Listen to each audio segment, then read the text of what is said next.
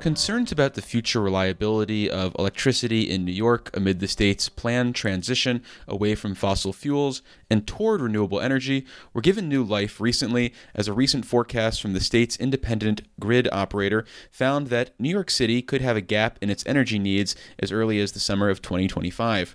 For more on this quarterly short-term assessment of reliability and the issue of a reliable grid more broadly, we're joined by Rich Dewey, President and CEO of the New York Independent System Operator.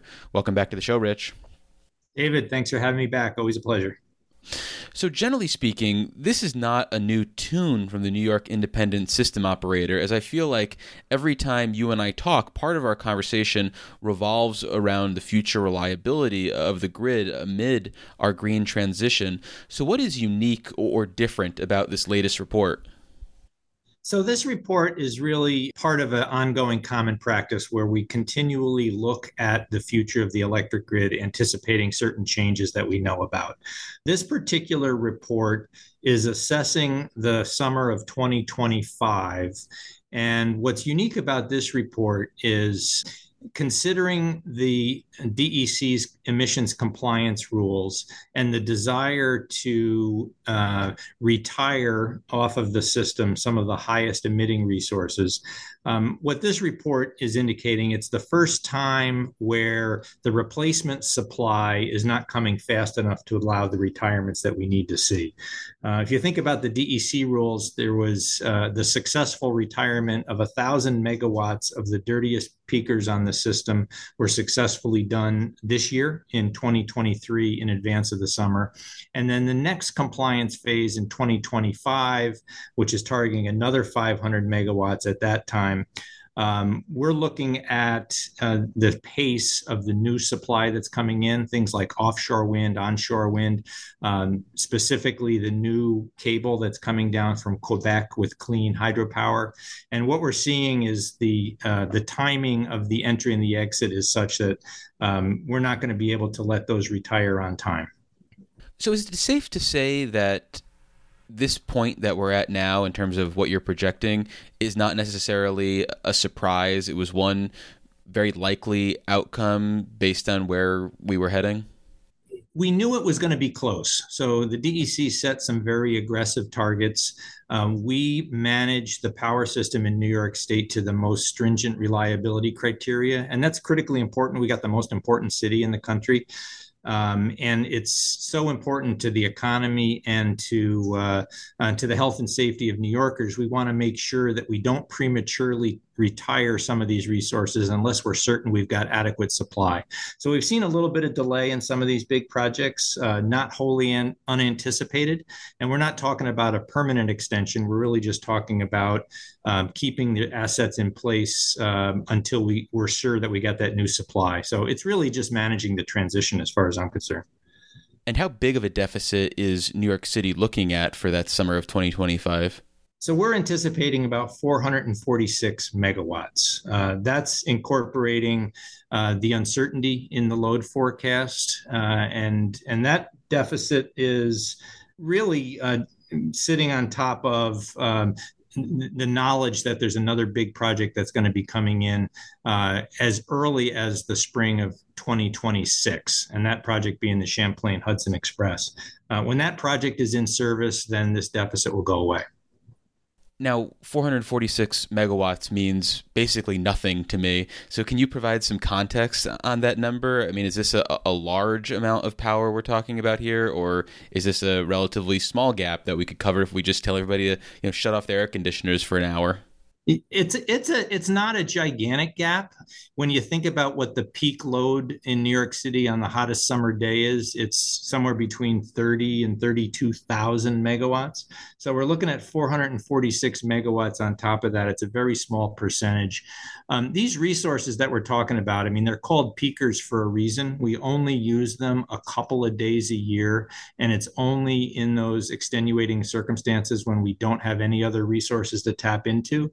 But we still think it's critically important to make sure we've got enough of those resources to cover the peak. Things like demand response and voluntary curtailment of services like air conditioning, like you just described, are measures that we would put in place. this is really just about making sure that when those steps don't achieve the kind of reductions that we need, just making sure that we've got plants in place so we can meet demand. And how much wiggle room is there in your projection, either based on the variables of demand or the variables in the pace of new projects and new transmission lines that might come online? There is a little bit of wiggle room.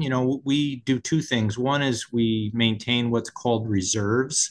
So as we go into each operating day, we have a pretty good line of sight in what the demand is going to be. And we're never off by more than, 1% or so from on a day-to-day basis. But what's really important is thinking about those unforeseen circumstances like a lightning strike, which could take out a power line, or a generator that we anticipate or are counting on running encounters mechanical problems and it's got to come offline. So we make sure we've got adequate reserve supply to cover those gaps. And we don't always need it. We actually rarely need it. But on the days that we do, we're sure glad that we have it. And there's this general assumption that the New York City power concerns that you're highlighting for 2025 could be addressed in 2026 with transmission projects that are going to bring hydro power from Canada down to the downstate area. But would that be a consistent capacity increase, or could you potentially see concerns in the winter as a result of hydroelectric power not actually coming down from Canada in the winter months? As we look into the future, that will become a concern that we've got to pay more attention to.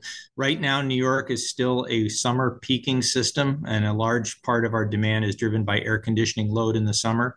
But when you think about the broader economy-wide targets of the climate legislation, which will lead to the electrification of a lot of the buildings and vehicle load, winter is going to become an increasing concern, and the ability to meet that demand in the winter. In fact, by the year 2032, which seems like it's pretty far away, but it's really not, we're anticipating that we're going to be a winter peaking system where our demands in the winter are going to be higher.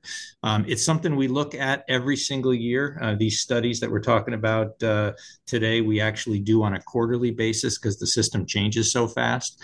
But as we start thinking about what the latter part of this decade and early next decade is, winter is going to be the bigger concern, and we're going to have to start paying attention to that. And what about outside of New York City? Is there an expectation that any parts of the state outside of the five boroughs might be running an energy deficit in the near future?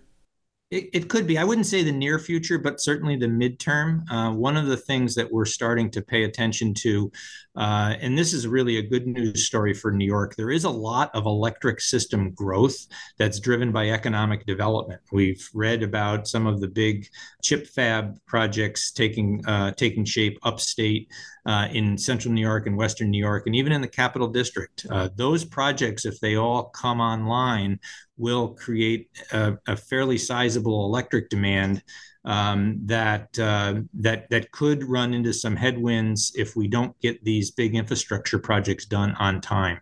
So when you start thinking about some of these wind projects, whether it's onshore wind or offshore wind, and the cable from Quebec, that energy supply is going to be important not only to maintain reliability, but also to meet the economic growth and all the jobs that are represented within that.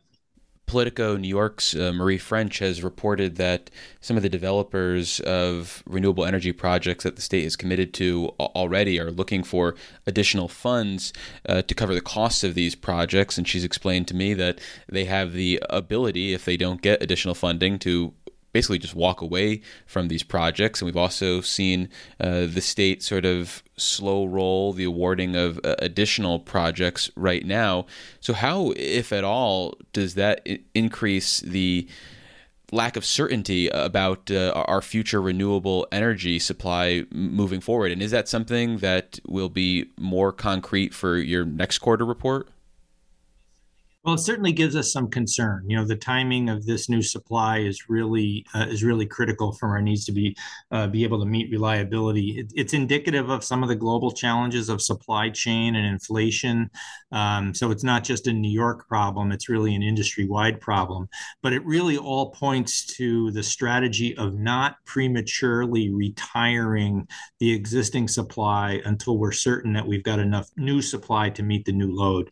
And that's really what we look at in all of our studies. So we pay attention to the in-service dates, the planned in-service dates to all these new projects. And to the extent that there's contractual issues or delays that push those out, we will factor that into all of our upcoming studies to make sure that we've got the most accurate picture of what to expect from a reliability standpoint. And moving forward, is the only realistic response to this report to keep the peaker plants online longer, or are there any other policy decisions that could be made in the short term to address that forecasted gap for 2025? Yeah, so there is a process that we're going to follow. It doesn't automatically jump to the extension of the peakers. So the first step is in our responsibility is to identify the need and the size of that need and when it manifests itself. So what our report indicates, it's about 446 megawatts starting in the summer of 2025.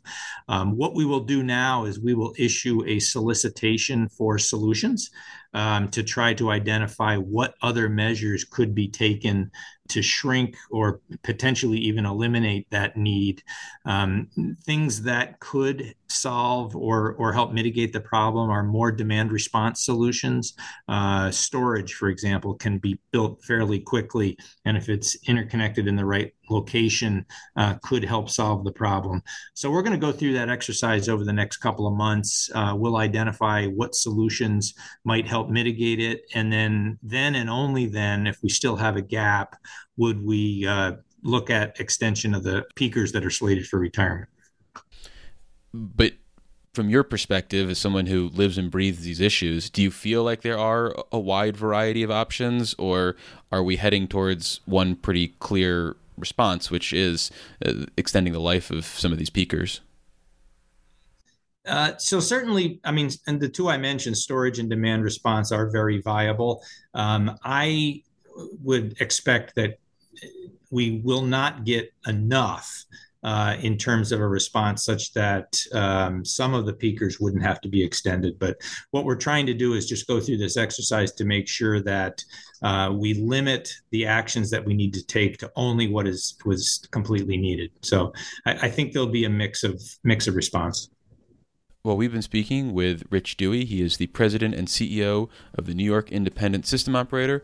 Rich, thank you so much for making the time. I really appreciate it. David, always a pleasure to talk to you. Thanks for having me on. And for more Capital Press Room content, visit capitalpressroom.org or wherever you download your favorite podcasts. And if you listen to us from an Apple device, make sure to leave us a rating and a review so it helps other people find the show.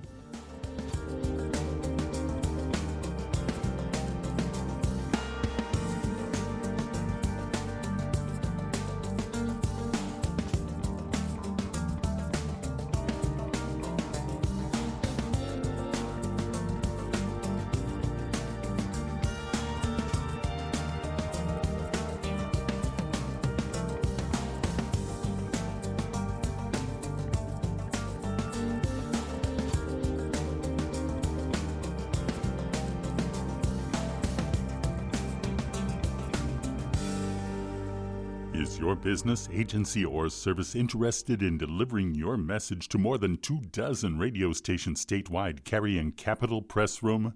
If so, visit capitalpressroom.org to contact our underwriting team.